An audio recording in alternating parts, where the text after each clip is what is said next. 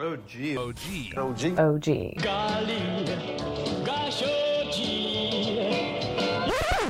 we go. Let's podcast. Alongside Joe Giglio, I'm Joe Ovias. Broadcasting from Eford Studios, downtown Raleigh. Thanks to Empire Properties and thanks to Copiers Plus. Check them out online at copiers-plus.com. We're getting dangerously close to the end of the year. You got your holiday parties. You're thinking about 2024. I know some emails, they're not saying it explicitly, but you know what I'm getting at. That sounds like a 2024 problem. But don't make saving money a 2025 problem. Get on it now. Head on over to copiers-plus.com. Get that print and document assessment and see how much money you can save thanks to our friends at copiers-plus.com. 9 o'clock basketball game last night. Joe, did you stay up for it? I saw what I needed to see. You know what? That's the oldest man thing you've ever said, because I feel the same way. I've watched so much sports over time, and for what we do, sometimes you just need to watch what you need to watch to get a general sense of what we saw last night between the Tar Heels and the UConn Huskies. Another one of those games that you go into and you go, all right, let's see what you got. And so far, Carolina has shown us a lot. Mm-hmm. But last night, you looked like, UConn might be in a little bit different class. Like, I think, obviously, Carolina is a world above where they have been at any point in their first two seasons at this point under Hubert Davis. Yes. I think they've shown some urgency early this season, which is commendable. Now, I watched the game. I think UConn there's like another notch there. Yeah. And not only that, a lot of times when you cover a team, you're covering state. You care about state. You're following state. You're trying to explain it from state side. Mm-hmm. Carolina, you're following Carolina. You're trying to explain it from Carolina side. I think you almost on this one, you kind of have to look at the other side and go, oh, UConn was mad at the way that they played against Kansas, and they saw this as an opportunity in a building, by the way, where they were playing for the third time this year. Yeah. So that matters too. Yeah. But I thought UConn, this was really about UConn and their reaction to the Kansas loss, which they didn't play poorly in. They lost to a really good team on the road. To your point, when we talked about North Carolina and Tennessee, or the North Carolina-Florida State game, that was from a lens of UNC. Yeah. What are you about? Statement game for Tennessee, dropping 100 on them. And I'm you're going to hear this a lot this season if you haven't already. I think it's the unofficial motto for Tar Heel basketball 2023-2024. This is a game they would have lost last year, ... Like Florida State's an example of that. I think even though North Carolina didn't win this game, there were moments in the game that you could easily say they would not have done that last year. This gives me optimism as they develop as the season goes on. Now, I watched the entirety of the game, although I missed like the first 5 to 10 minutes because I was wrapping up a level on Pikmin 4. Almost done with that game. I'm gonna beat that game, darn it, before the end of the year. So I caught that game when it looked like UConn was starting to kind of come away with it. And there was a sequence. This is pointing at North Carolina things, the things that you like. There was a sequence there where it was chippy. It was a chippy game throughout, which I love. I want more of this kind of atmosphere in college basketball. Draws people in. And Armando Bacot took a technical foul. It was a weak technical foul, in my opinion. And Armando Bacot said the part that needed to be said to understand what that sequence was about. He said, I don't give a blank, as he was all fired up after a dunk. I forgot who he yammed on, but he said enough in front of an official for the official to give him a tee to kind of calm both sides down. But that was, to me, calculated. If I get the technical, I get the technical. I don't care. It was to send a message. Let's freaking go. We might be getting outsized right now. There was rebounding margin issues for North Carolina, but we are not going to back down. And while they didn't complete the task, UConn was still a little bit better towards the end of the half and coming out of the half. You saw where North Carolina was not backing down. I like that. I like the energy. There was not a lot of that last year for the Tar Heels. And again, to follow my own advice, we're not going to make this year's Tar Heel basketball squad about last year's basketball squad. Eventually, we'll graduate from that. So let's talk about some of those things where you're right. Last night really was about UConn. Cam Spencer is going to be the one that gets the attention. 23 points, some big threes. But Alex Caravan And Donovan Klingman exposed some issues for UNC last night. Rebound being a big one. I'm saying they're not the biggest team in the history of the world. They're not. And their best lineup is a smaller lineup. And when you leave Armando Bacot out there, if you're not filling it up, he's going to get banged around a little bit. You saw it with the defensive rebounding margin. I think UConn had 32 rebounds last night. Defensive rebounds, where North Carolina only had, I think, 23 last night. And they missed free throws. Yeah. The way I look at this, we had questions coming into the year about Carolina. The moves that they made in the portal were to add shooters. Mm-hmm. I think Ingram was, as we've talked about, an important piece and an upgrade, certainly from Pete Nance. But, Paxton Wojcik and Cormac Ryan were two guys specifically bought in to help elevate their outside shooting. And in this game, obviously, Ryan was off 0 for 6 from 3. Wojcik only played 7 minutes. I don't know what's going on there. I do like that we're seeing more of Seth Trimble, who's not exactly considered a scorer, but I thought he should have played more last year. I'm happy with the way they're using him now. Jalen Withers is a guy from Louisville who's got a lot of minutes. This was not a big bench game for Hubert. This seemed like him relying on 5 and 6 guys here. The question, though, is do you have enough shooting? I don't think we know yet. I think you still have. There's going to be games where guys struggle for sure. Yeah. It's just interesting. You mentioned Spencer, a Rutgers transfer, a guy who started his career at Loyola Maryland. Well, I heard last. You know night. what I mean? These schools, and what I mean by the shooting is now RJ Davis is obviously driving the bus for Carolina. Mm-hmm. Okay, but you looked at UConn last night, and it's not the old formula of, oh my goodness, if so and so's not on, and then the big man's not on, then they're going to lose. They were coming in waves. They just had more guys. They did. They just had more guys who could make shots and make plays, and that's where I'm looking at Carolina going. And we've all seen those Carolina teams before. Mm-hmm. Hey man, if it's not Wayne Ellington tonight, it's Danny Green. Right. And if it ain't Danny Green tonight, it's Ty Lawson. You know what I mean? Right. There was a take turn mentality when you have that much depth, and that's what impressed me about UConn last night. The numbers they have on the wing and at guard, and Elliot Cadeau is another question I have. I think he's actually played fine. Does he have a scoring touch? I was going to say at some point though, you can't be Muggsy Bogues. You got to score. Sure. It can't just be. He had a couple drives to the basket. He didn't score a lot. There were little flashes here and there, but yeah, right now his primary focus is not to score. And again, I think his comp is Marcus Page. I'm with you. And remember, Marcus Page struggled that first year. So I'm not down on him. I'm just saying they need to pull more out of him, in games like this. Mm-hmm. You want to, fiddle around against some of these ACC opponents, fine. You start getting in, and we'll see this against Kentucky too. That'll be another great challenge. Again, I cannot compliment Carolina enough for their schedule this year. Yeah, it's we will not see the Tar Heels play again until December 16th when they take on Kentucky. So they got a little bit of a break there. Are you know what else is going on, right? No, it's net season, baby. Oh, before we get to the net, when you watched, you mean Brooklyn or no, not Brooklyn Nets, the net. When you watch UConn play and you watch Dan Hurley on the sideline and the camera cuts over to him, does it give you anxiety? No. Okay, it gives me anxiety.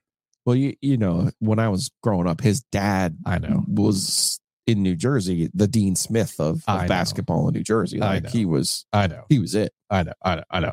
It's like watching go all the way out to the court and him just losing his mind over an innocuous, where's the possession arrow pointing, right? It's dude, just. The Hurleys are wired a certain way, man. It ain't in me, man. CJ Leslie, you and me, we ain't the same.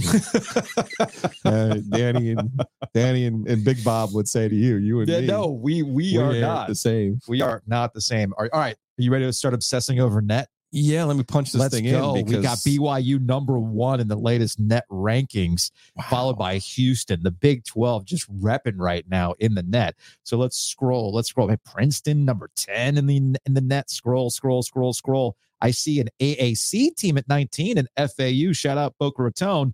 And then your number 1 ACC net ranked team, the Clemson Tigers. Why does Dabo get everything, man? Followed by Virginia at 23. BYU, I feel like NC State's going to regret that. Yeah. Yeah, They probably calling it regret right now? Are you calling it right now? The reason that'll be out of the tournament is because of BYU. That's their Wisconsin. That's their terrible Brad Davison loss. Oh, that's gonna hurt, man. I just wonder inside the league, where do you kind of make up for it? I'm with you on that. Yeah. I mean, Carolina looks legit. 37th in the rank. They not dropped. Sure what Duke is. Sure they'll figure some things out. Virginia Duke is a tournament team. Miami's a tournament team. Look at App State coming in at 47. I think Clemson's a tournament team. NC State, by the way, is at 51 right now in the rank. Yeah, their schedule right now is abysmal. So how do you want to handle that? You just want to obsess over it every day? Or is it too early to obsess over net every day? No, because well, we'll have to come up with some production for a net bit. True. We'll get Patrick Stevens involved. Oh yeah. You know who else screams about net all the time? Your friend Josh Goodson. Does he come in here like the Kool-Aid man, just bursts in the door? It's like, we're talking about the net. Can you believe they did this? I don't know. There's not the RPI. No, not the RPI. Not the Ken the Palm. Net. Not net. Even poor man's Ken Palm. Bart Torvik. We're talking about the net. And Josh comes in, his big old bald head, red from golfing all day. Could you believe this? How did they go up? NC State went down. It's got potential. I think you're right. I mean, look, I'm just looking for sponsorship opportunities. Yeah. If he wants to wear one of his mortgage T-shirts, man, let's make it happen. Josh has the best RTP mortgage hats, movement mortgage hats. They got great swag. I like the potential of this. I really, really do. Housekeeping. Little bit of housekeeping. Please fill out the survey if you haven't already. Go to ogtrianglemedia.com. Again, that's ogtrianglemedia.com. I think it's like 15 questions. And I did have one of our listeners point out in looking at number demographics. It's like, I think there was 25 to 35 and then 35 to 45 or 45 to like, there was some crossover. I think what I'm getting at here is, and as they pointed out, do I feel like a young 35 or an old 35? How do you identify? I still identify as a young 35-year-old, even though I am 44 years old. No, that is to basically, what are you on the side of? If you're 35 years old and you're on the side of, like, if you just turned 35, got it. But if you're on the other side of 35, where you are about to turn 36, you're in that other demographic, that's what we want you to do. So please fill that out. Now, we do appreciate some folks who've actually straight up emailed us with the survey as well, providing some other feedback. And that's the point. We want feedback so we have a better idea of how to tackle 2024. For instance, Joe, how do you feel about brackets and bourbon? I'm learning about bourbon. Okay. And brackets tend to break my heart. So I would need bourbon to but this is at the beginning. This is the beginning when you're super, super happy, when you're filling out your bracket. When I win my first 4 games? Yeah, when you're just locked in, like, this is the perfect bracket. I love it. I can't lose. So here's what we're thinking. I'm thinking about going to our friends over at Graffiti, okay, on the Tuesday ahead of the NCAA tournament. I mean, right ahead of the first 4. We can hook up with our guy, Che, the Black Bourbon guy. You can follow him on Instagram, does great stuff. He does these private events. He does these bourbon flights. So how about we go to Graffiti? It's a ticketed event. You buy in, you got to pay, you get a bourbon flight that's curated by Che. And then they holler at, and you're like in the corner, like the Godfather, taking an audience as people trying to get some pro tips. I'll just be in the corner, like throwing axes at Graffiti. Is that something that you think people would be interested in? Yes. All right. Well, so that's the kind of stuff that we're looking at. I'm interested in someone curating bourbon for me. Yes, because I don't know anything about it. And other than that's what Che does. Helping me. Yeah, that's what Che does. He's really, really good at that. So again, go to ogtrianglemedia.com, fill out that survey, and that's the kind of stuff that we're going to do. Speaking of Graffiti, as I mentioned, that's something that we could do there. Maybe you've got an event you want to hold at Graffiti. They got axe throwing. They can handle that for you. And of course, on Tuesdays, they've got break even night where you get a really awesome opportunity to try really nice bourbons at cost to Graffiti. So 1 ounce pour might cost you $3 on a really expensive bourbon. So go check that out over at Graffiti. Big thanks to Hometown Realty as well. Check them out online, myhtr.com. Buy, sell. They got the mortgage calculator. More importantly, Joe, they have an in with new construction. 60% of their business? Yeah, I was going to tell you that I've got some new information from Hometown Realty that I hadn't thought about. Okay. Because when you're getting into new construction, builders offer buyer incentives and rate buy downs. So there's a reason you want to try to get into that new homes, and Hometown Realty can help you assist with your next move. So go to myhtr.com. My new favorite tagline: buy, sell, calculate. Also, check out Whitaker and Hammer, wh.lawyer, attorneys and counselors at law. You might have a traffic violation. Oh, man. I got to help you out with that. Early morning, well, maybe for me, late night for me, early morning for other people. I get a text from Chung Yeezy, and he was like, "Hey, man, I ran a stop sign. I need to get." I got popped for a ticket. Oh no! I guess I'm going to wh.lawyer, and I was like, Costanza. There it is. So check them out. Head online to wh.lawyer. Again, that's wh.lawyer.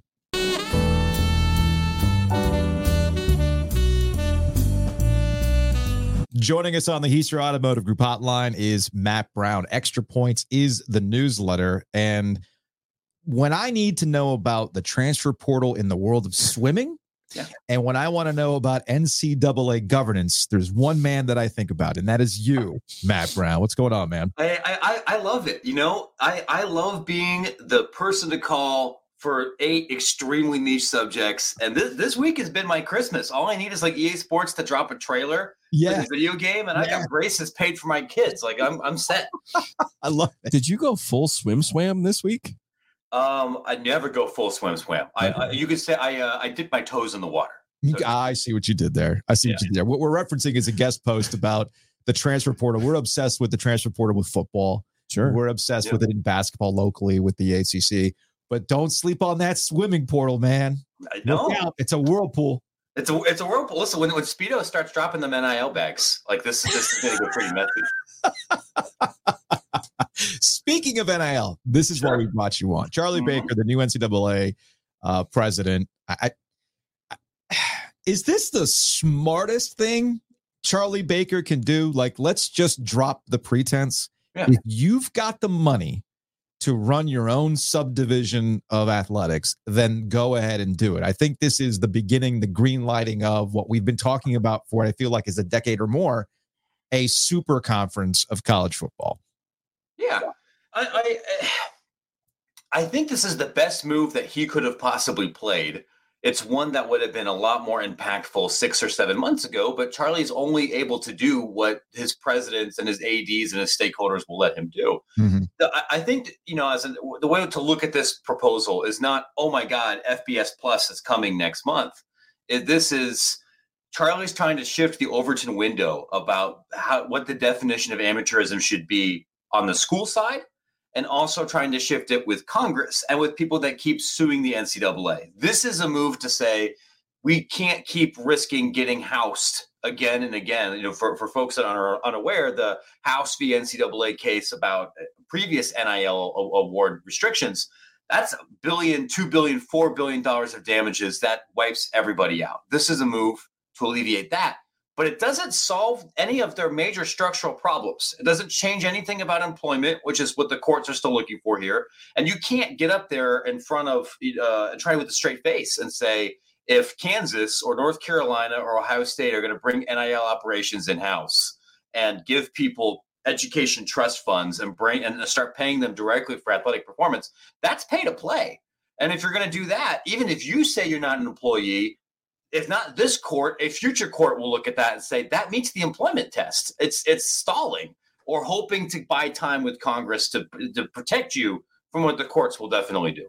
All right. So just to be clear, the announcement yesterday, it would be for all sports, not just football. Yeah. That's rooted in Title IX, I'm assuming. That's exactly right. And honestly, I think in this market, it's worth pointing that out. Because one of the places where I believe you will see the most significant change in this world, the quickest, is with baseball and softball. It is a major frustration for ACC and SEC schools that they can't offer as many baseball and softball scholarships as they want, or offer as many paid staffing positions as they want, because Longwood and North Dakota Central A&T and Penn State all decide we're too poor and we don't want to do that. And so I would imagine if we have an FBS plus world for multiple sports, that Carolina and State and Duke will say, great, we're offering 35 baseball scholarships. Here's the thing, Matt. Here's the thing, man. Yeah. So I don't Doctors and lawyers, Matt. Doctors and lawyers. I do not like the framing of Baker's proposal as it relates to the Power Four, since we now have to call it that because the Pac-12 is dead. Power Two. It's really a Power Two. I think it all ties back to what we saw with the college football playoff, and the makeup of that 14 playoff are 2 SEC teams and 2 Big Ten teams. And Florida State was on the outside looking in because they weren't in a conference that people view as a viable football conference right now. And I think the framing of acting as though the SEC, the Big Ten, the Big 12, and the ACC, this Power Four, are going to break off is incorrect. I think it's going to fracture even more. And that FBS plus that you mentioned goes all the way back to something that Gilio and I have talked about. I know you've talked about this.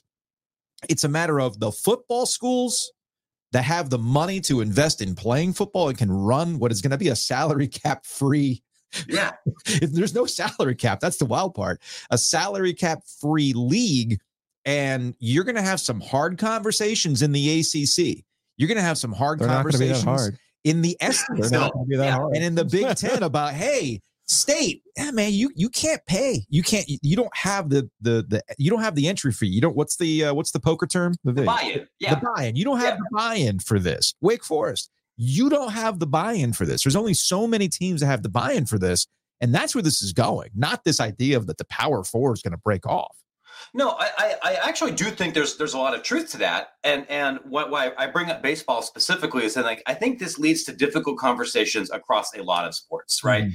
This is a league that, for most of the institutions, everyone's a little bit different, but most of them have this idea about wanting to support a very broad-based athletic department program, be competitive in a lot of places. And could I see a world where it said, okay, we're going to have some difficult conversations. The buy-in for football and men's and women's basketball is going to be X. The buy-in for baseball, where this league can compete for national championships, is X. And hey, we've been offering and supporting swimming or track or volleyball at this level, and that buy-in is changing and it's going lower. Or you can make that decision institutionally. Yeah, I think that's a potential world here, and there are ways to do this, and that still be in compliance with Title IX. One of the important parts of the proposal is this idea that rules about scholarships and about staff spending and those minimums go back to the schools rather than something that's universally set up here. So that could be a world where we talked about before with the Transformation Committee, where Cal State Fullerton says, we're going to go all in on baseball and we're going to run a quasi Division III athletic department and everything else, because that's the only place we have a chance to meaningfully compete with Clemson. And we can debate whether that's a good or a bad thing, but this is a step towards that future. Matt Brown, Extra Points, joining us here on the Heister Automotive Group hotline. All right, I saw this yesterday. I'm not going to lie to you. I'm looking at this thing going, now, wait a second. The NCAA can't possibly, after all of these years, be adopting something that I've been proposing for the last 20 years. Yeah. Like cutting in the players to the money that they help generate. Yeah. So my question to you, and I'm untrained on such things, and you are the expert, what is the catch here? Because this seems awfully progressive by the NCAA. And I don't trust them as far as I can throw them. So it's a great question. And I think that the catch is a lot of this motivation isn't because they had a change of heart and the ghost of Christmas past came in there and was chastising them. A big part of this is about control. Here's the thing that bothers so many schools right now about the current NIL portal system is that your general manager is not on the school's payroll. It's the guy that runs the collective. And maybe you have a good relationship with that person. Maybe that person's a white collar criminal or a complete idiot, or has motivations that are independent of what the school and the program actually want. If you're able to say, listen, we're going to cut a deal here with Learfield or JMI, and we get to cut all the players a cut of the shoe deal and of the Coke deal and of putting their faces on billboards, and we can bring some of that stuff in-house, that's more unified governance. And so if we're the NCAA and if we're some of these power players here, if I'm Bubba and I have a chance here to, hey, maybe this gets Chris Murphy off my back in Congress and I get to kneecap some of these collective guys that I don't like. If I get to kneecap On3, if I get to kneecap Sunil, if I get to kneecap Open Doors and take that control back, that's worth $30,000 an athlete to me. And that's part of the struggle here. I think where some fans get confused, and it's not just so much about the schools wanting to control the money, especially at the Power 4 level. They're not stupid. And even somebody like Bubba, I think, has been on the record. He's told this to me. He said this, otherwise here, he understands you got to make some changes. It's about power control. Let's say Cersei Lannister here. Yeah. I don't even think that's a sinister thing necessarily. I don't think it's good governance to have a couple of collective guys, laundering money through charities and pretending that's a tax benefit, sure. running your payroll department. Listen, the NIL is a tax on the fans. That's all. I completely agree. And it does eliminate something for the coaches. It's a double-edged sword for the coaches, right? Yeah. So I had to defend you against NC State fans when you called out Dave Doran after they beat North Carolina, and he opened up about, hey, Casey Concepcion, I need money, right? Like, fans, give me $1,000 a piece. This is awesome, but no. It's great, but you also like this. You need to pay for it. You need to pay for it. Yeah. And the reason why I defended you is clearly you guys aren't paying attention to Matt Brown or others who have pointed this out, right down to Jim freaking Mora at UConn. Yeah. Talking about, we just don't have the money for the players. I think it was Mark Stoops was even saying, Georgia's got the best payroll out there, the best players money can buy. And that wasn't a knock at Georgia. It was basically an excuse from the coach to say, hey, look, man, it's a whole new world. After Texas A&M. Yeah, man, that was a saber rattle for his boosters, not a shot at Jimbo Fisher. Yeah. So it does eliminate the need for coaches to go out there and beg for money. However, coaches understand this is going to eat into their salaries, right? Yeah. Honestly, they do. And you've seen this from Jim Harbaugh. You've seen this from Franklin at Penn State. There's been a couple other coaches that have said, and I think if you talk to most head coaches in FBS and private, they'll agree with you. I would take a pay cut if my life became this much easier, because I got into coaching because I want to talk ball, and the more that I have to now fundraise for baloney stuff, or that I have to babysit 17-year-olds and their uncles and their handlers for all these other things, makes the NFL a little bit more attractive. I'm already rich. If I make $5 million and you'd make me make $3.5 million, and now I get to control the groceries that I'm buying here to make the dinner, that's a trade worth having. The people that are I think are going to be the pushback the hardest are the associate AD class. And the Learfield class and the Altius class and this kind of secondary industry of a lot of really well-compensated white-collar people whose incomes are going to dip significantly with some of this stuff. This industry either goes away or is handled in-house. Well, that's a real shame. The door ends of the world are going to be fine. Wait, are you saying middle management's going to suffer? Oh, man, that's too bad. That's just too bad. Allegedly. Man, I mean, what is America without middle management? You're bringing up some great points here. And one of the things I was thinking about is we had a conversation with Mark Gottfried about how there are no contracts and how maybe you do give a Devin Leary $40,000 a month. And then all of a sudden he decides, I want more. Yeah. So you're right. It's power. I now need to clip the Cersei Lannister and put it on the board. Power. It's terrible. It's terrible governance, right? You would rather probably take less money if you had some security. And coaches like security too. They would like the idea of being able to go to the beach for 1 week in June. And not only that, Matt, not only that, if you're saying, right, Dave Doran makes $5 million a year. If you're saying I could take a fifth of that, right, and put it into an NIL for money for the players, and it ensures that I will be coaching to my next contract and my next contract, then it is absolutely worth giving up a fifth of your money in order to keep the job that you have. So it's funny you mentioned that. After I published that story, I had 3 different Division I basketball coaches whose identities I will protect here. But there were 3 of them that reached out to me and said, I would like to do this. And my compliance department tells me I can't do it. And I called them up and said, I'm not recommending you to break any rules. But if you wanted to do this, nobody would ever catch you. Right. And that's something you should think I've had a conversation with a coach about that. Yeah. Yeah. I mean, I don't like the term money laundering, but I mean, the government doesn't like that term either. But. You could dress it up any way you want, I guess. Yeah. So that's not tax fraud. If the coach is, am I going to get here and get on my website and be indignant about a coach trying to give some? Wait, didn't Mike Norvell actually do this when he gave money to what is now the new Seminole booster thing arm that they redid? When he gave a bunch, I think it was $500,000. I'm pretty sure he did this. It's not uncommon for coaches to give money to the athletic department for facilities or for other things or for signaling. Maybe FSU brought in that because remember, FSU forever had structural issues. Mm-hmm. It was kind of part of their problem. Sure. Between the booster club, the athletic department, they had this weird relationship. I think they've put all of that under an umbrella. And last summer, I don't like myself for saying this, but Dave Doran gave a bunch of money to the school for special needs students. Sure. And I'm sitting here going, Mike Norvell's over here giving $500,000 to the collective, and you're giving $1 million, which is like totally altruistic and awesome. Mm-hmm. But look where Mike Norvell is in the team. Look where your team is. Right. Yes. It's like, there's levels to this. I don't like myself as a human for pointing that out, but it's the truth. This beat takes you to some dark places. Yeah. if you start thinking about things that way, man. Like I get it. Congratulations on your War Chant membership, and I think you'll fit in great.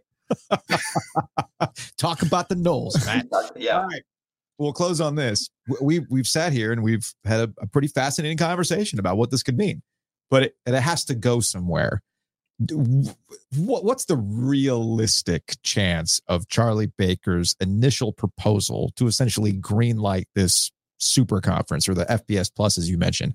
What's the viability of it? I think as currently written, it's about 0. Okay. But that's true for almost every NCAA proposal. So like the unsexy answer here is what's going to happen is that this is going to launch 1 million white papers. This will give the permission for many ADs that have been having these same conversations in private to now start having them in public. I know a little bit about what some of those proposals look like at the low major level. I would be blown away if anything is like formally voted on at the convention next month. What this brings now is going to go into subcommittee hell, just like any kind of legislation that's proposed in Washington. Do I think the chances of something similar to this that would allow, wealthy schools to directly compensate athletes in some capacity? Yeah, I do think that's possible.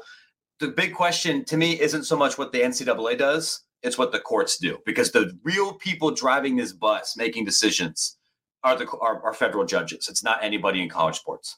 I do have a question for you. And when I saw this yesterday, because I saw someone from Boston College had written about basically Boston College should drop down and go back to the level where they're not having to try to compete with the Alabamas, Ohio States, and Georgias of the world, which I totally and completely agree with.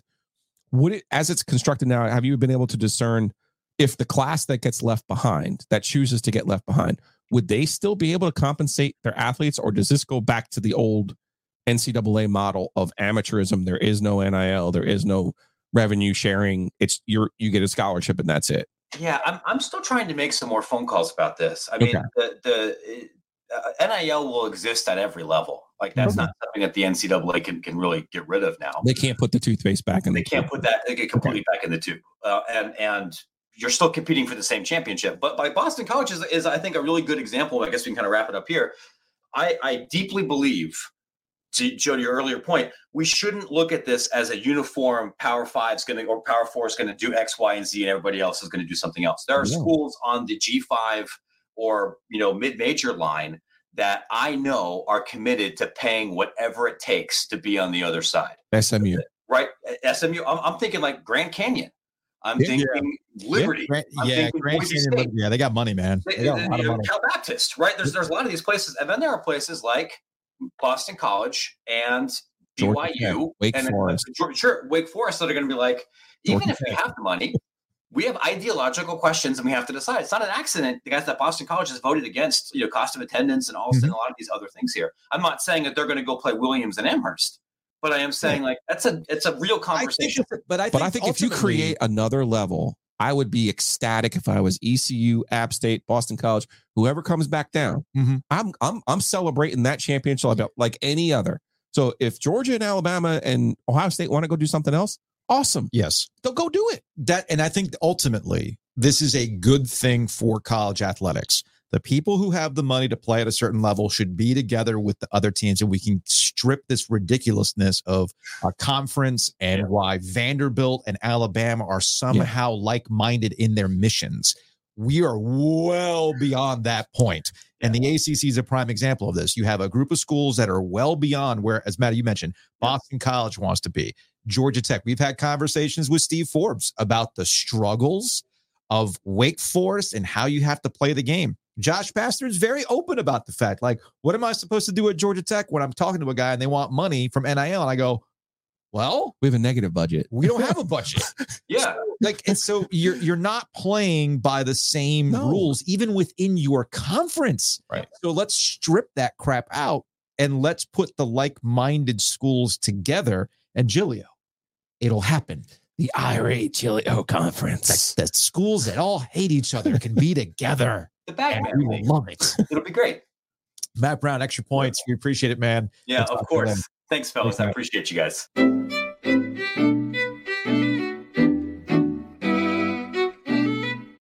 Big thanks to Matt Brown from Extra Points from hanging out with us. Are you on your... You never left your Game of Thrones thing, even though that show ended in the worst way possible. House of the Dragon is redeeming that property, and I just saw the teaser for season 2. It looks literally fire. I'm excited about it, but no, I mean, there's just times where the things that they say are applicable. But you know what happened to Cersei, right? I do, but she was the queen by no doing of her own. Well, then again, I say that knowing full damn well that it happened to everybody in Game of Thrones. Everybody got. Here's your scene from Game of Thrones. You don't have to give me the whole scene. No, here's Lord Baelish. There's no nudity in this, right? Your Grace. Because it is Game of Thrones. I wonder if I might ask you for a favor. Like the brother and sister aren't getting on right now, right? Ned Stark's youngest daughter, Arya. We can't seem to locate her. If she's escaped the capital, Winterfell. Hold on. Let's get to the clip. Prominent families often forget a simple truth. I've found. And which truth is that? Knowledge is power. Seize him. Cut his throat. Stop. Wait. I've changed my mind. Let him go. Step back 3 paces. Turn around. Close your eyes. Power is power. Hot bars. And the music. Hot bars. Still got there in a place. But you know what ended up happening? Yeah. Tell Cersei, it was me. It was me. Yeah. When we were talking to Matt Brown, if you're watching on YouTube, you saw that he had a lot of these pennants behind him. A lot of those pennants come from Home Field. Check out homefieldapparel.com. Use that promo code OG23 to save 15% off your order. The time is now to get your holiday shopping done. Get on it. 12-6. Did you put your CW polo up there? I did. Is it like in the rotation now? Well, yeah, there are days where I record. Yeah. And I don't like to wear the same shirt in this 2 different podcasts. I want to create the illusion that they were done on different days.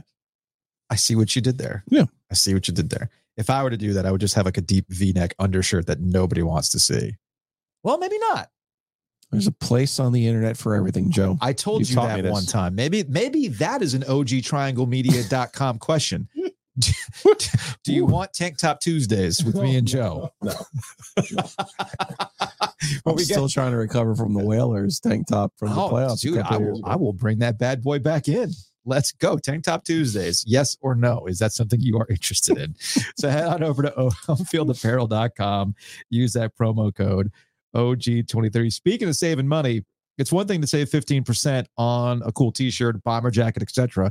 Let's save some money on insurance. Head on over to insuregarner.com, DOGinsurance.com. Matt Davis over at State Farm, or call him directly. He is here. He is local.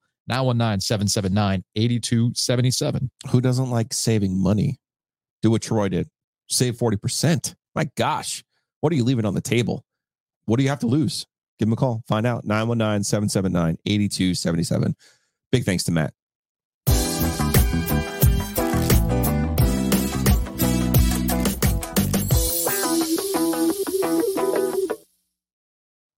The Panthers have dropped off so badly. Nobody's talking about them. I mean, this is an open job and a guy with a ton of money and even Jim Harbaugh. But I feel like people are just kind of going through the motions with the Panthers job right now. There is just no juice when it comes to the Panthers whatsoever. Well, it's a weird time. It kind of is for it. It kind of is. Plus, it's the NFL, so there's no like signing day. There's no urgency to fill the role really at any point. But you would think so. Wednesdays typically, and Kevin Clark, who used to be at The Ringer, now he's at ESPN. He had a brilliantly named podcast at The Ringer called Slow News Day. And it would come out on Wednesdays. Le Batard would do this bit too, where they would go through like the Wednesday NFL headlines because you're really scraping. Yeah, because anybody could podcast on a Monday. Anybody. Tuesday is a little bit of a go. Wednesday. But the Wednesday is the worst. Wednesday is clearly the worst. So that was your typical slow news day. Because Monday, you got your reactions to Sunday. Tuesday's power ranking Tuesday. Wednesday, what the hell are you doing, right? So you start getting into the weeds for some stuff. I was going to say usually injury reports or whatever. Yeah. So you would think the Panthers would be one of those topics where like, oh, okay, what am I hearing on the Panthers job, right? I saw something, our friend Julian Council over at Locked On Panthers had a post about or had a show about Jim Harbaugh and just what the reality of that is. Mike Kay over the Charlotte Observer also wrote, okay, Harbaugh's name keeps coming up. I know that's who you would want the Panthers to go after. No, that's not who I want. That's who you. Oh, I misunderstood. No. I am saying, do it. If you're Tepper, you have a phase where you succumb to, I have to get out of the way, and it has to be a big name. For Jerry Jones, that big name was Bill Parcells. Mm-hmm. For Dan Snyder, that big name was Joe Gibbs. So Tepper will have that phase. It would make sense this time for that phase to happen now, and for it to be Harbaugh, the shaky bird, but the nervous bird, but we'll see. So officiating has come back to light this week. Yeah, that's wild. Weird, huh?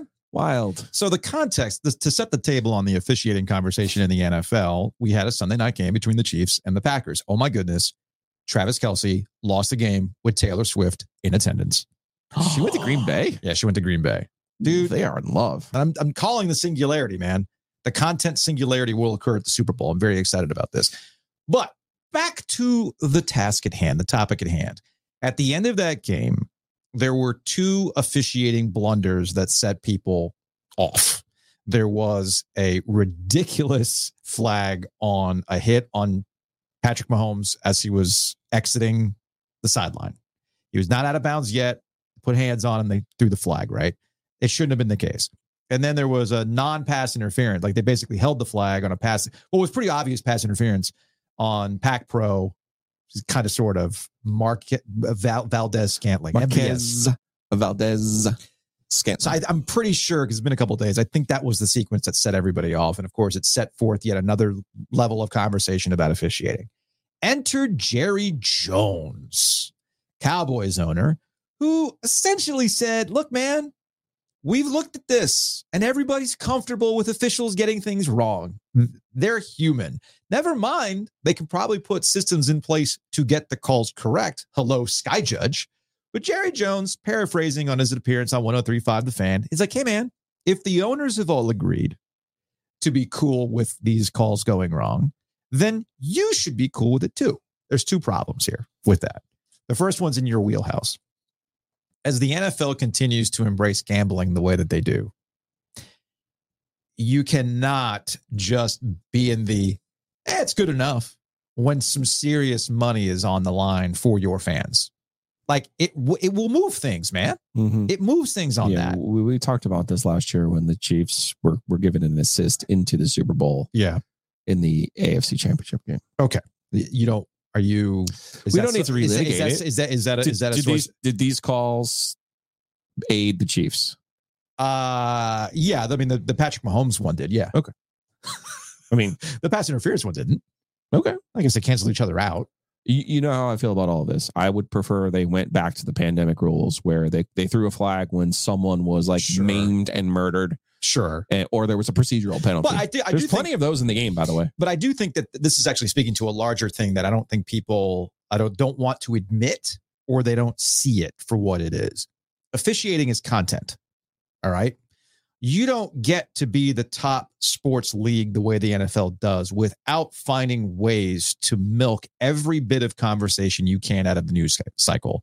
They've done it with the draft. They do it with free agency. They even do it with quarterbacks who are out for the season and make weekly appearances on ESPN with Pat McAfee. So officiating is a feature, not a bug. Bad officiating actually leads to conversations.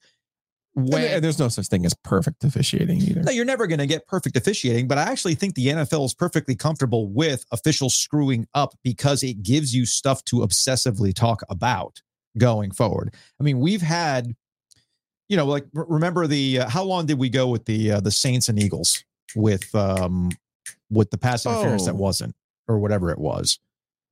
Oh, the Rams. The Rams and the Saints. Yeah, they actually tried to change the rules the next year. And then they didn't even call it. Still couldn't figure it out. No. Something they called it. They basically said, shut up. And then they stopped calling it. Like they didn't even look at it. Right. It was almost like in protest for the Saints, if I remember correctly. But we spent like weeks talking about that. So if you think that talking about quarterbacks is the most base level of NFL conversation, is he elite? Is he a top 5 guy? Is Brock Purdy the MVP, even though it's Christian McCaffrey? Is Dak Prescott truly the MVP, even though they played a bunch of tomato cans?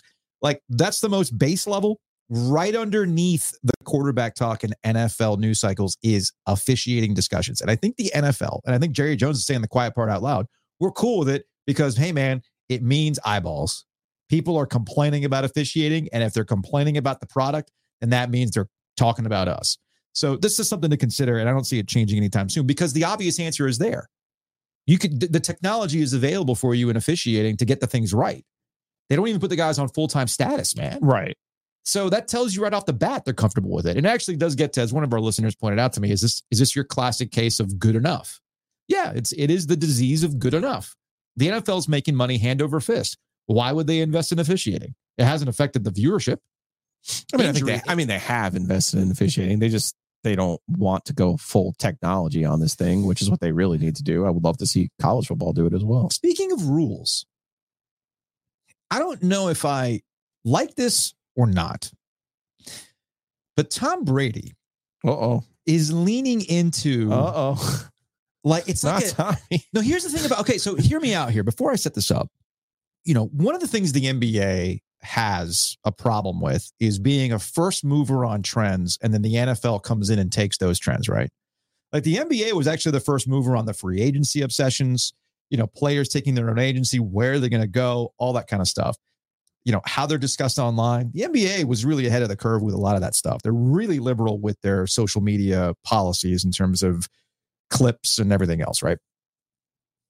But the NBA is really, really good with stupid conversations. When you got the NBA old heads that come in and say, well, if I played back in my day, if you put Michael Jordan on the court today, he's dropping 40 on LeBron. With the rules, right? LeBron, there's no way LeBron James, even though he's like a physical specimen that can play 1 through 5 in his peak Miami days, as though he couldn't be dropped in the 90s and take on the Bulls. Okay, buddy. They love doing that stuff. There's any number of NBA podcasts where the old heads get together and just talk about, man, when we played, it was literally a fight every day. Tom Brady's leaning into this because on the Manning cast, they had Chad Ochocinco on. Now, here's what Chad Ochocinco had to say. I think you should implement next year when they have the Pro Bowl. They should have the Pro Bowlers, the current versus the past. What do you think? I like that. I like that. Okay, so not a true old timers game. No, but the old time All-Stars play the young All-Stars. I like it. Bingo. Who's your quarterback? Like, Brady? I mean, you could be my quarterback. Carson. I mean, you can't throw anymore. So thank you. Eli on the pack. Basically, so hey man, he won a Super Bowl he had one good drive against the Panthers. One good drive against the Panthers in Super Bowl 50, and the rest of it was the defense. Peyton Manning doesn't have the neck to throw anymore. So Chad Ochocinco's like, yeah, man, I want you out there. No, you don't. So here comes Tom Brady. Again, classic. I've seen this before. He's clearly taking a cue from the NBA old heads. With today's rules, he tweeted this out. With today's rules, give me Chad and Randy Moss on the outside, and we're putting up 35 next week. Tom. With today's rules, Tom, you're the reason today's rules exist. His heel turn is odd.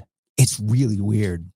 It's so, and I'm trying to see what's his deal? Is he just not doing the Fox stuff? I don't know what he's doing. I think the Fox stuff doesn't start until next year. I really don't. I've seen all kinds of ads with Greg Olson lately too. Greg's great. No, he is. Greg is fantastic, man. But absolutely fantastic. Them's the breaks. Yeah, no, you're right. But here's the thing. I don't maybe Fox is saying, hey, maybe we want Tom to be something else. Maybe they do, because right now Tom is acting as though he's Charles Oakley going on First Take to talk about like back in my day or whatever. Scottie Pippen doing it in another interview. Yeah. Talking about, when we played XYZ. Yes, we could put up 35. No, you can't. Randy Moss and Chad Ochocinco versus today's modern NFL? No, you can't. Please, Tom. Go. It's like Tom hasn't figured out how lucky he is in terms of injury. No, seriously, think about that. No, I don't think it registers with Tom how incredibly fortunate it was for him that he has not found himself in the situation that Aaron Rodgers potentially finds himself in, or what Drew Brees would, or the guy he's shouting out, hey, Peyton, come to the bunker. Well, Payne's got to wait for an HGH shipment for his family first. And then his wife.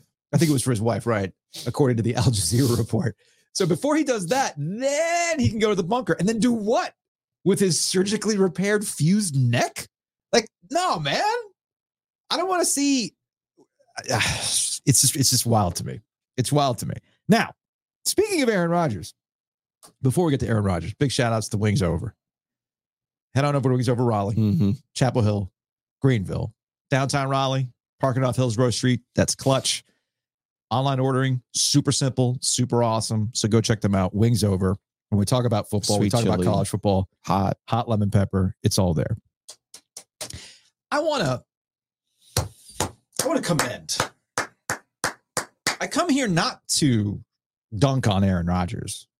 Oh, I come here to commend him. This was one you called. Oh, dude, I've been calling this for a while now. But this one in particular is the one that I was like, no, it doesn't matter anymore. Like, there's no media anymore. Like, he's used to all of this. Like, surely he understands. No, man. There's no difference between playing in Green Bay and New York in 2023. Oh, there's the difference.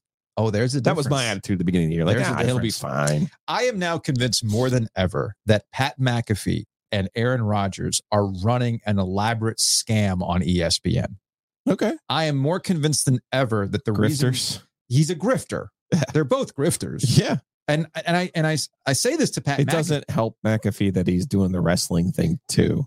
It's all a work. It's all kayfabe. It is. It's all a work. It's a worked shoot. Let's put all the pieces together. Okay. And I'm not saying this as a knock to Pat McAfee. No. McAfee saw an inefficiency in the media market, and he absolutely has taken it to the bank, and he's taken advantage of desperate Disney executives who are grasping at straws trying to connect with an audience, a younger audience. He was getting so much money from DraftKings, though. Mm-hmm. But ESPN, you're saying it was even more. It was ESPN's going to throw even more money at him because, again, they're trying to tap into an audience that never would have watched. That's a long game. That's a long play. Some people play that long game. That's Tim Beck getting you the Coastal Carolina quarterback. Like, go look at McAfee's career trajectory. He's never lasted at a place longer than 2 years for the most part. He always burns out where he's at, and he moves on to the next thing because the audience is going to come with him because they love the fact that he's working this shoot. It's wrestling. And he dupes executives every time into thinking it's real. No. It's all an act. And Aaron Rodgers is all an act too. So I'm being absolutely sincere when I say this. Aaron Rodgers is now aggrieved that there's leaks coming from the Jets locker room as if that never happened. Hold on. I was giving you the context. Yes. The context was that he finally showed up in New York at the ESPN Seaport studios, because I guess McAfee's doing some New York whatever. Okay. And it was their first in-person interview. Both McAfee and Aaron Rodgers were hanging out at the same time in the same place rather than, on the screen, right? Through StreamYard or whatever it is they use. I'm guessing they have more money and they can use some other stuff, right? And I'm repeating myself here because I want to be absolutely sincere when I tell you that I'm not bringing this stuff up as a knock. I'm not hating. I'm actually in awe. I am in awe of the hustle that these two have performed. I'm really impressed because McAfee's grift in combination with Aaron Rodgers' grift has a stranglehold on ESPN and NFL media. And it's like, salute, man. You broke the code. Right. So Rodgers goes on ESPN and he starts talking about how, we live in an era where people are, they're cancel culture and we're quieting people's speech. You're literally in ESPN studios, my dude. Salute. They're dropping little Vax jokes that somewhere an ESPNer or a former ESPNer like Joel Anderson at Slate will write about going, see, so I can't talk about this, but you can go on ESPN and talk about this stuff. Salute, man. Also, who's paying your checks right now? ESPN. No. Johnson & Johnson. Salute. Yes, you're right. One of the biggest companies in the medical world. Salute to you. I'm impressed. Okay. Yeah. And then the pièce de résistance. To you brought up, he started talking about the leaks in New York. And, how do you assassinate a man's character? This stuff is, dude, you're on chicken shit is what I called it. You're on ESPN shitting on your own team on ESPN. And you want to talk about leaks? Buddy, you are the leak. You are the leak. You are the source. You're literally on this show making it worse for the organization. You went to a team that is historically dysfunctional in a town that thrives on dysfunction. And I'm more convinced than ever that he chose the Jets because he knew in order to get the attention, I can poison the water with even more with the Jets. I didn't think the Jets could get more dysfunctional. And they brought the great disruptor into their house only to decimate them more. Like, I am impressed. And if you don't think Aaron Rodgers isn't one of the sources, I want you to go back and read the stories where it's out there that Aaron Rodgers has been mentoring Zach Wilson and told Zach Wilson, hey, man, I understand where you're coming from, but you got to get back out there. Aaron wants that out there. So, we got to get to the source of this leaks. It's the hot dog meme. We're trying to find the guy who did this. Yeah, man, it's you. And again, I'm not saying this to knock Aaron Rodgers. I am here to salute Aaron Rodgers because my man has pulled off one of the greatest scams of all time on the worldwide leader. Now, the worldwide leader set conditions for this to happen because they're so desperate for content, but whoo, goodness gracious. And then that's not even the best part. Do you know what Aaron Rodgers had the audacity to do? He talked about a Christmas miracle, Joe. How he would have been back. Here he is with Pat McAfee talking about the lead up and what he had in his mind. You thought about that? Yeah, I mean, it's the most disappointing thing about the whole rehab process was that there was, the 24th was literally on my mind. I felt like that was, post 14 weeks. Tomorrow's 12 weeks, so 2 more weeks. Yeah, it'd be like 14 and a half weeks. I felt like that was reasonable based on my progress. And, what I did last week in a small circle felt great. I'm not sure what I'm going to do this week. I'm going to try and get out there tomorrow and Thursday. But yeah, the 24th was always what I was focused on. But it was going to be a Christmas miracle in New York, man. The headlines were going to write themselves. Miracle on what's the street that MetLife Stadium is on? I have no idea. Miracle on 34th New Jersey or New Jersey or whatever it is. Miracle in the Meadowlands. There it is. Miracle. 3. Christmas miracle in the Meadowlands. Like, oh my goodness, so good, man. It could have been Christmas, but the Jets, they're it's a 1% probability. It's just a 1% probability, man. It is what it is. And throughout the entire interview, like when he talked about, because McAfee brought up the fact that people think you're faking this Achilles tear, or it was not as bad as you think it is. Like, he's really mad at Dan Le Batard for bringing this up, or Levitard has the actual juice to get that story out there. I've been saying it from the jump. I'm like, are we sure he was hurt that badly? If this is the case? Anyway, so he's like, well, yeah, again, he's saying it with that trolly smirk. Oh, well, it's just great that people have now freed their minds. They've opened their minds to question reality and all this other stuff. Like, damn it, man. You are so good at this. He should be the next commissioner of the ACC. He really should. He's out there. He's visible. He's super visible. And like, mind trick you into something. Oh my gosh, it's Florida so State good, man. Is the droid. SMU is the droid you're looking for. Oh man. So anyway, props to Pat McAfee and to Aaron Rodgers. You did it, man. You did it.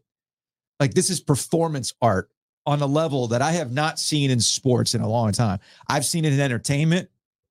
I've seen, when people have decided to completely change their look. Never forget Chris Gaines. Remember Chris Gaines? When Garth Brooks decided, I'm going to be a rocker? Or all the various provocative changes of Madonna, right? I'm going to do the Blonde Ambition thing. I'm going to do this. All the iterations of Taylor Swift, for heaven's sake. Are you going to watch the Weird Al Yankovic thing? Which one? There's a movie that came out. Yeah. From the guy from Harry Potter is Weird Al Yankovic. Yeah. Was Weird Al Yankovic really with Madonna at some point? No. It's Weird Al's parody of a biopic. Okay. So it's a Weird Al scripted thing where he's making fun of, like he would any other music. Okay. He was not with Madonna. Although I wouldn't put it past him. Just making sure. Salute to the king, Weird Al. Anyway, I just wanted to get that out there. I am in awe of this. Absolutely in awe. If you want to be in awe of some things, folks, do we have a deal for you?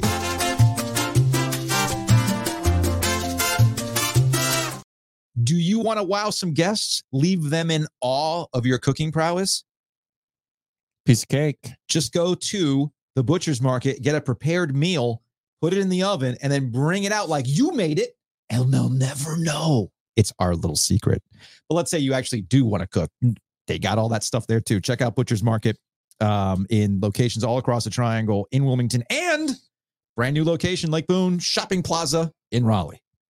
Yeah, I'm ready for the new home base at Lake Boone. 9 a.m. to 7 p.m. Okay. They're opening up on Friday. Mm-hmm. I will be there. Okay. We might, this whole like Thursdays live thing, it might be at the Butcher's Market.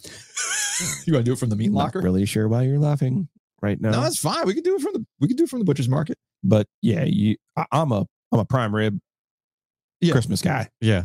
But you can also get those bone-in rib roasts. I mean, come on, man. It's good stuff. You want to be the hero of your Christmas. Whew, good stuff. Big thanks to Breeze Through as well. Check them out all across the Triangle, across North Carolina as well.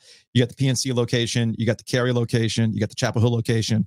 Breeze Throughs throughout. And while you're running around doing errands, you got to stay caffeinated. Really great coffee. Do not sleep on the coffee. Yes, there's gas station beers, but gas station coffee can hit different too. And they got really, really great blends at Breeze Through. And of course, thanks to Mosquito Authority, Pest Authority. Check them out, bugsbite.com. Yes, you're not thinking about mosquitoes now, but get ahead of it. And more importantly, make sure you take care of some winter issues as well to keep the critters out, man. Termites too. Termites can be a problem. Yeah, I didn't even know, man, that you can get a treatment to prevent. Mm-hmm. Are you kidding? Yeah, man.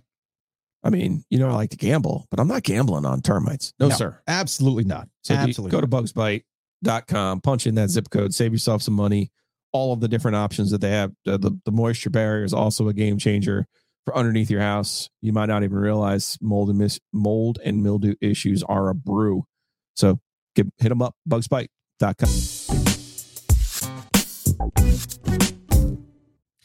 So I've heard that y'all like behind the scenes stuff on this podcast. So let's give you a little behind the scenes. We talked to Ross Martin, formerly Inside Carolina, up in Pure, Michigan, the land of Trip Tracy. And after we talked to Ross ahead of the State Carolina game, what did we hear, Joe? We had two people in person say, you need to talk to Ross more. Yeah. As a Carolina fan. And then we had like a bunch of comments, even more comments, maybe like 3 or 4 that were like, yes, you need to talk to Ross more. So is this like Tar Heel representation? Is this talk to a Tar Heel, Ross? Is that what's going on here? I think I provide a unique perspective, having covered the team and been in Chapel Hill for 8 years, in the weeds with football and basketball. And then I think people appreciate the honesty.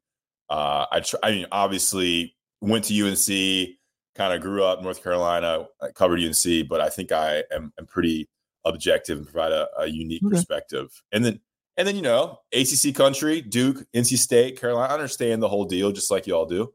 There you go. Let's just put it out there. Wasn't there a UNC football coach who's like, Ross Martin? What does he know? You got the people in the football office noticing. I know that. Come on, Ross. Yeah, I mean, I think football. We don't have to say who the coach was. We don't have to say who it was. Just that people in the office are paying attention, Ross. I think when you cover UNC football, there's not that many people that cover it like we do. And so you do it for 8 years, you start to know people. And then, there's only so many people that cover the team. And so I'm one of, 4 or 5 people. And then I guess I'm pretty vocal on Twitter. I think Twitter is, how it is. Twitter it's not real life, but it is a visible medium. It's not everybody's on it, but when you're on it, people feel like a lot of people are seeing it, but I don't think it's not realistic, but I think that's kind of how it happens. No, Ross is absolutely right about Twitter not being real life. All right, so take me through the process for Mac Brown. He's not going to retire. And if he was going to retire and put North Carolina in position to hire their next coach, that would have been announced by now. I think it'd be kind of weird if he did it after the initial signing period, which of course sets you up for the February signing period. So I would imagine that there's some coaching changes that are going to come through. But it's been oddly quiet in Chapel Hill regarding football after what had been, I don't think I'm talking out of turn here to say, ultimately a unfulfilling season for the Tar Heels. Yeah, I would say it was a disappointing season. And I'm pulling up the transfer portal here. That's just another element of this thing. UNC's had 12 people enter right now. No one that's really made much of a contribution outside of a senior who's trying to get an extra year to play somewhere else. Yeah. Maybe somebody's played a little bit in Tayon Holloway, but it's just weird. Yeah, it's been very quiet. I don't know. I don't think they're gonna fire Mac or Mac's gonna retire, which I think disappoints a lot of fans. But I don't know if he's gonna make changes or not. You would think you make the move. The first move is right after the season, before 3 weeks before the December signing day, which is, I think, pretty close to Christmas, like the 20th. Mm-hmm. I think it's like the third Wednesday. And there's after the bowl game. So you got bowl game prep. So you don't want to fire, a coach that's preparing for the bowl game. And then you have after the February signing period, the old school OG signing period, the first Wednesday in February. So I don't know. I think defensive changes have to happen just to appease donors, to appease the big money guys. I think the Gene Chizik experiment, it kind of is what it is now. You have the players, haven't been able to make much moves defensively. So I think there's going to be, there has to be changes. I think people will be furious if there's not a couple changes, at least 2 or 3 defensive side of the ball, which makes it intriguing. When does it happen? And who does it happen to? And then where do they go from there? It's a weird time, I think, for UNC football, as we've discussed. Is Max Johnson the replacement at quarterback, or is he a Cormac Ryan, Paxton Wojcik backup option if the star doesn't come through the portal? Yeah. I think they need more competition at the quarterback room for who they have in there. They lost another backup. A guy didn't play at all. Obviously going to lose Drake. So you need more numbers in there. I think he provides a high floor for UNC. He's not the superstar they wanted. I don't think, honestly, guys, I haven't looked at one thing of Max Johnson tape or anything. I'm not locked. I've kind of moved on to basketball. He's Brad Johnson's kid. Well, it's funny. He's probably a good player. I think he's right. You have it right with high floor. Ross actually kind of said the quiet part out loud. A lot of people have just moved on to what is a promising looking Tar Heel basketball team, as we talked about at the jump in their loss to UConn. There's a lot to take away, both good and bad, from that game last night. But I'm gonna float this to the two of you, and you tell me how it sounds. This is from a media colleague of ours who positioned Max Johnson and how North Carolina is going to position it publicly. Essentially, there were a lot of turnovers this past year. And you live with that with Drake. I remember arguing this all the time. Like, why aren't they running the ball? Why aren't they running the ball? I'm like, I don't know, because you got a Ferrari and Drake May can change the game with one single throw, which he did on occasion. I don't think their issues were necessarily all on the turnovers. Defensively, that was their bigger problems. But you can see the sell now. Cut back on turnovers. He can operate the game, and they're going to go through Amari and Hampton, who is going to be coming back. It's not necessarily the quarterback who's going to be the guy who can make the offense go the way that Chip Lindsey wants the offense to necessarily go, which would be run the damn ball, which I know a lot of Tar Heel fans were screaming this year, Ross. Yeah, and I think, they got Amari and Hampton. Tez Walker may come back. I'm not sure. I think he probably would leave. They do have some studs at wide receiver. And I think they need an extra year for Connor Harrell to get comfortable. He's a redshirt freshman. So that if that's the guy, give him another year in the system, take a breath. Like I've said, they're not going to find another Drake May. So This was a good option. It was a safe option. It was an option that was available. They got it done quick. So now you get your quarterback. I think this is the first quarterback to commit in the transfer portal. So they got him. Now you can look elsewhere. I mean, they're going to have to reload a lot of different positions too, but you get your quarterback, which is the most important position. You go on from there. You can, now sell that they have someone in there to offensive linemen, to wide receivers, other people in the portal as well. I mean, this is a whole different world of, you're recruiting your signing class, but you're really loading up in the transfer portal as well. And it's almost I think it's more important now to bring in a good transfer class, especially if you get a guy for 2 years, a 2 or 3 year player that can be an impact player when they arrive. I mean, that's way more important because I'm looking at who's entered the portal from UNC, and it's like all these studs from a signing class 2 years ago. Andre Green, George Pettaway. I mean, these guys were 4 and 5 star guys, huge recruits, and they're gone now. So how important is the signing class now when you can just reload with kind of proven commodities or at least low floor, potentially high ceiling guys in the portal that are looking for more playing time or looking to portal up, as my friend Robert Hogwood, App State fan, says, portal up from a group of 5 school that wants more of a challenge or a high profile team with you in UNC. So the portal, I think we're now getting into the fact that it's reality.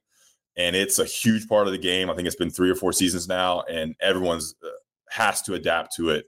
Even our boy Dabo down in Clemson. Everybody's got to get on board with this because it's the new era of college football. So we'll see, man. Like I said, I've moved on, man. After the state lost state, I was all basketball. They're limping in this bowl game, the Mayo Bowl, like the Drake. I was in it. And, is Drake? Yeah. You think should Drake play? Go on a high note. If I was an advisor, I would tell him not to play. But look, I don't think he's missed a game. So you say that, you knock on wood. So I don't know. He's thrown his body everywhere. He's been sacked every which way. He hasn't gotten hurt yet.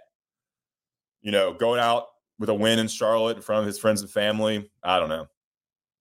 Suck a little hoops because I thought the way that Carolina played against Tennessee at home was like a real announcement, a real statement by them. Like, this isn't last year. This isn't even 2 years ago when they got pushed around by Tennessee. Like, we're for real. And even the comeback against Florida State, I thought another great sign. It's probably a game they lose last year, quite frankly. That's the unofficial motto for Tar Heel Hoops 23-24.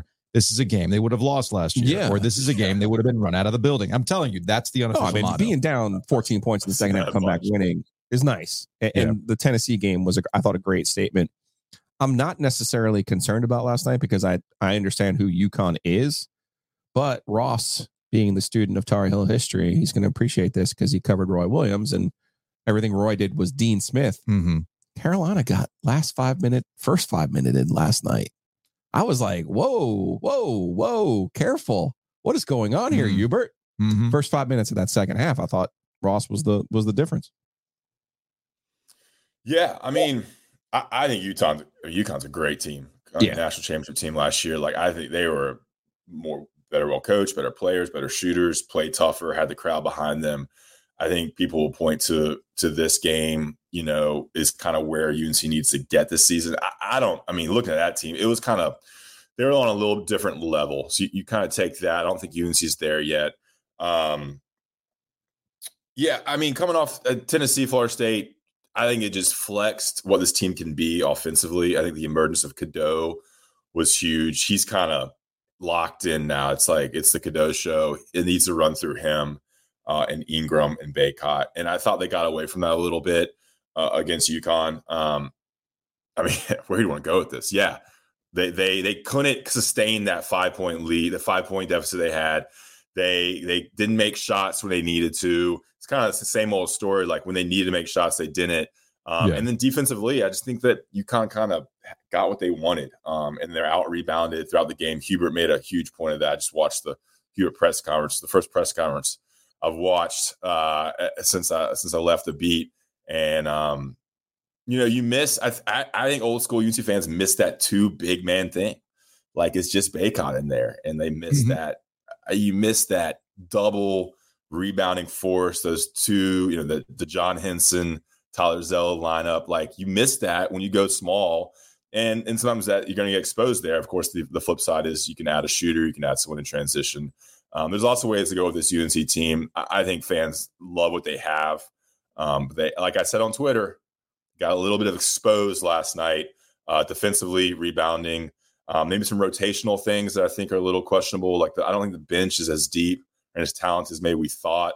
I think it's kind of a 6-7 man rotation with players that can really impact the game. So where we want to go, let's get into it. Were you listening to the front end of this podcast before you came on? Like, man, I wasn't parroting some of my notes here, man, about last night's game.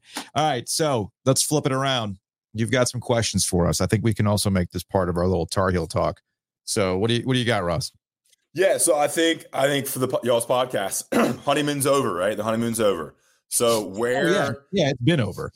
Like yeah. So the honeymoon ended. I can tell you when the honeymoon ended. The honeymoon ended once football season arrived. That's when it was all right. You gotta be on top of your stuff and get with it. So I know y'all like to be pretty public and open with the numbers and stuff. Have you seen since it started and everybody's pretty hyped and you had time in August? Like I crush podcasts in August. Sorry, a lot of fancy podcasts. But you have more time. You're not watching as many games. You're outside and stuff, going for walks, and you're building up to the season. Then once the season drags on, obviously there's going to be change in listenership and watchership. Have you seen a growth through football now that we're in basketball season? Like where have you seen the numbers go through the season of football? Now that I don't know, are more fans locked in now that it's college basketball season and hockey's ramping up? Like how do you see that in terms of trends of what Triangle and North Carolina listeners and watchers are seeing? Have you noticed any trends in that? You have to remember that when you're talking about radio, there's a particular season that comes with radio. Podcasts are different. I will say that in terms of growth, things ramped up heading into football season, and then starting in August, we've essentially hovered around the same. Actually, I can bring up the numbers right now that I'm thinking about it. So sit tight here, Ross, as I log into our podcast platform. I think so essentially we had an unusual start, right? So we started in what would normally be a dead time, but our audience was motivated to come with us. And when they did, that would normally be a down period, right? Yes. In the radio cycle. Well, there's your difference between I'll tell you this radio and podcast. In May, which was our first month of podcasting in the Carolina Hurricane. First, it was the curiosity of, what the hell happened? What's going on? And then, of course, you had the Canes in the playoffs, which kind of sustained us in that first month. There was a listening drop off by about 10,000 downloads from May until June, which tracks because it's summer. There's not a lot of stuff going on. People are running around doing different things or taking their vacations, whatever it is. But starting in July, the number started to tick back up. And then the biggest jump from August to September. So, August was bigger than May. September was bigger than August. I'm remembering my months now. October is bigger than September. And November and October were about the same. However, I would point out that there is a week in there in Thanksgiving that kind of eliminates a good chunk of listening time. And we only did one episode that week. And also, you got to remember, like if you're thinking of it in radio or TV, they punt in November and December. They really do. They don't care. Yeah, I can tell you. I can actually. I can talk about. Not that we don't care. No, we care. We care. We care. I can tell you right now that in the radio world, they care about ratings books, right? And once we get into mid-December, they go into that holiday. It's called a holiday book. At least in our side of the business, nobody cares about that. They basically throw those numbers out. You don't use it to sell anything. You don't use it to sell a damn thing. So anyway, the point being that our audience has come over. There's been growth. And right now there seems to be a bit of a sustaining. Because again, you also have to remember too, what kind of audience are we going for? We're a local sports podcast. We're not trying to get McAfee numbers. We're not trying to get Dan Le Batard numbers. We're not trying to serve everybody. We're trying to serve a local audience. So we're going to talk about local things. And there's only so many people that are going to want to listen to a couple of dudes talking about their teams. Because you got to remember too, there's enough fractioning. You know this from inside Carolina. Carolina people gravitate towards Carolina people, just like state people gravitate towards state people. And the other thing too that we have to remember as well is with YouTube, that's probably where we've seen our biggest growth, honestly, because if you get the thumbnails right, you get the SEO right and whatnot. I mean, our video on Boo Court, our video on what happened with the college football playoff and the ACC in Florida State is tracking to be our biggest video around because of the right circumstances, the right SEO, the right thumbnail, all that kind of stuff. So I would say YouTube is probably the biggest growth opportunity. I mean, I'm surprised the money you make off YouTube will help pay for t-shirts. I mean, that's really what it is. I'm surprised the Thanksgiving week went down. That was when I premiered on the OG. I didn't know. I thought you'd get a little. I mean, there could be a direct correlation. Did we have? Yeah, but 2 episodes. It's all about the number.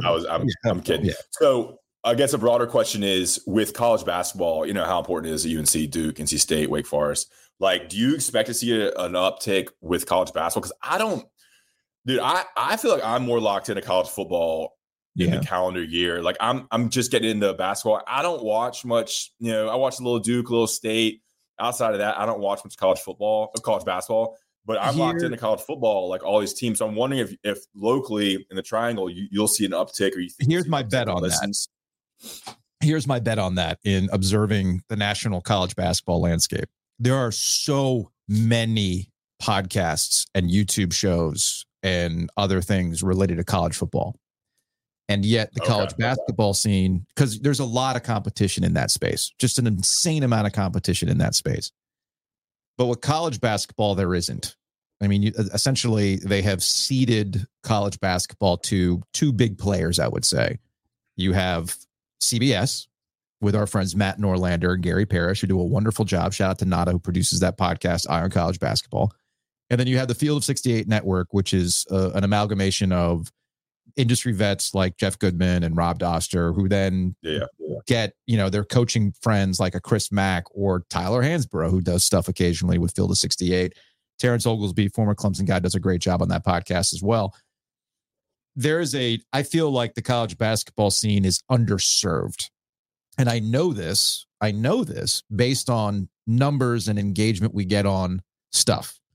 And for instance, Tar Heel basketball will do numbers because it's a national brand. Yeah. Duke basketball will do numbers because it's a national brand. I think you and I end up getting a unique perspective on Duke basketball, and Steve Wiseman too, because as much as it's a national brand, you do need to go to the local sources of what's going on here on a daily basis rather than the national view that you might get from a Seth Davis or something like that. So I think college basketball is actually a growth opportunity because it is an underserved market right now in the space. I feel like the pandemic did more to damage college basketball than any other sport. Mm-hmm. I just think it's still a niche sport. I think college basketball is but niche. You can make money. But the thing is, we are now a niche product, Ross. So yeah. I know. If it's a niche sport, you can then dive into that niche and capitalize on it. I think that's the important distinction. There is everything is niche now. But to your point, Ross, like make me care, right? Mm-hmm. Like college basketball, the turnover on all of these rosters and trying to keep up with these guys. Like if you actually did care about college basketball and you saw Joe Girard playing for Clemson, you're probably like, huh? Like, what are we talking about? And then all of the coaches that have left just here alone, it makes it more difficult. And I've always told people in the Triangle, we freebase college basketball. Everyone else just kind of smokes it casually when they get drunk. Yeah. We freebase it. And now I'm not even sure the number of people who actually freebase it. I think they care about harder to care. They care about their team. Maybe, but all of these decisions, like we've talked about forever, Who would you rather see Carolina play on a Tuesday night? I want to go see him play Virginia. I want to see him play Clemson. I want to see him play Georgia Tech. I don't want to see him play Pitt and Louisville and all these other crappy teams. You shouted out Clint for the schedule. I mean, Clint did an amazing job with this Carolina UConn last schedule. night. Next time we see them play, they're playing Kentucky. Clint Gaudry? Yeah. He handles the You see him last night?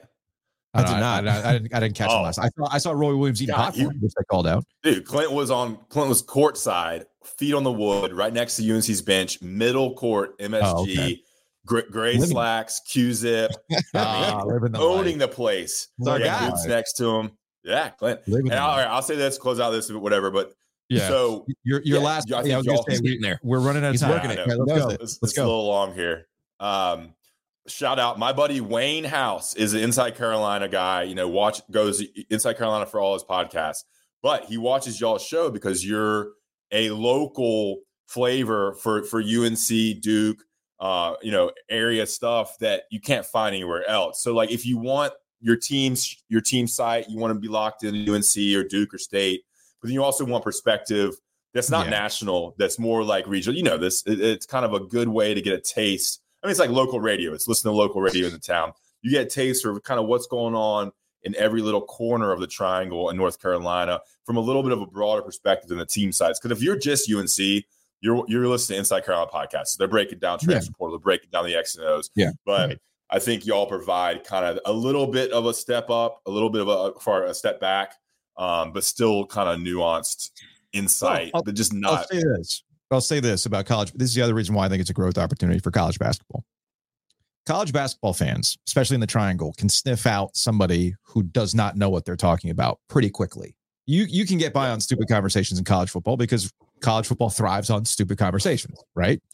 And with college basketball, if you kind of like try to throw that kind of stuff out there, you'll get called out really, really quick. And this is something that I've always had imposter syndrome for as long as I've lived here because I didn't grow up around college basketball. So I absolutely cede some of the historic stuff to other people who have been doing it for a long time. I'm not going to say squat, but if you're going to do this, you got to immerse yourself. And it's honestly why during the season, I love going to college basketball more than I love football. I stopped going to college football games because I get way more going to a college basketball game, even if I am sitting up on the 5th floor of PNC Arena, Joe.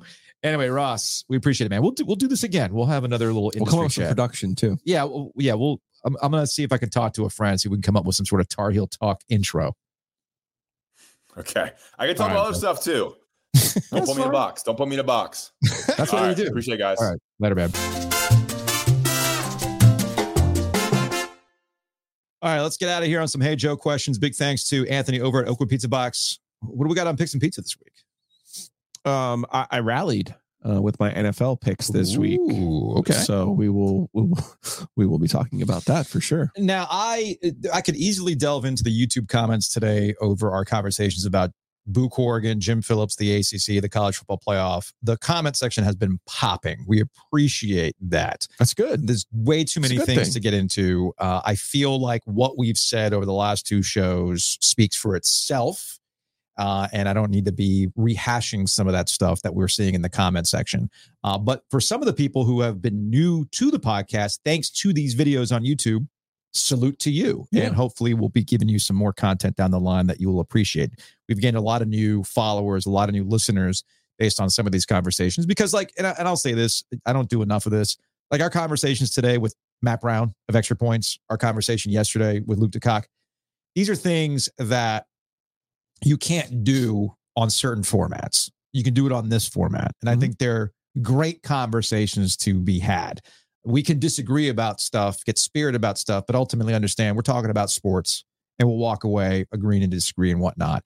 But I do like that we can have those kind of conversations that we couldn't have had before. And that's paying off with the way that people have responded to a lot of these videos. I have a Hey Joe question. Mm-hmm. Have you bought the Moto Compacto yet from Honda? No, I'm not buying that one. I went over to Costco again. Got another look at it. Did you buy the gel blaster? I did not. The wheels were small. Yeah, and then it was funny. Like yesterday, I'm walking by and I see the gel blaster. I feel like I've seen that category on the internet.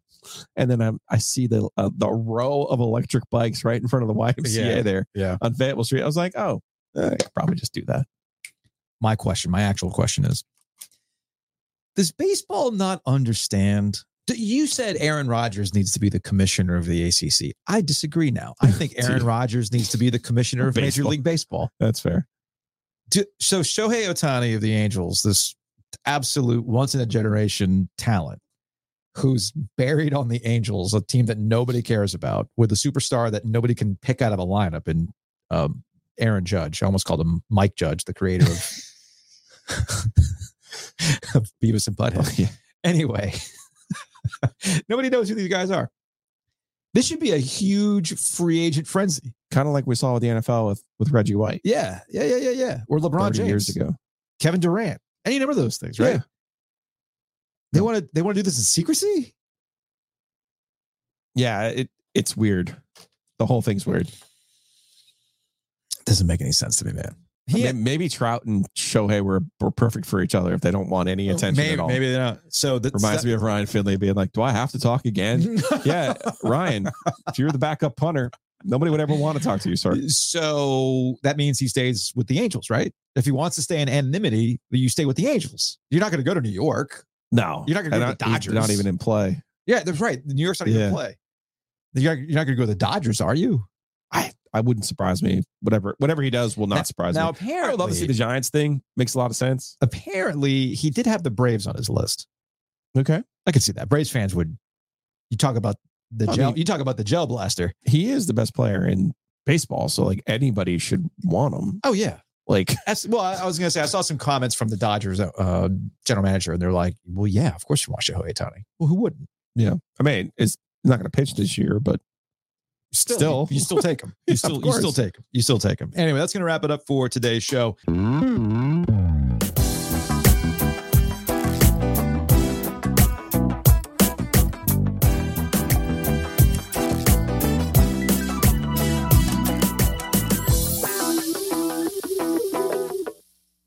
Save big on your Memorial Day barbecue, all in the Kroger app. Get 3-pound rolls of juicy 80% lean ground beef for $3.49 a pound with a digital coupon. Then get select varieties of flavorful Powerade, Body Armor Super Drink, or Arizona tea for 77 cents each, all with your card. Shop these deals at your local Kroger today, or tap the screen now to download the Kroger app to save big today. Kroger, fresh for everyone.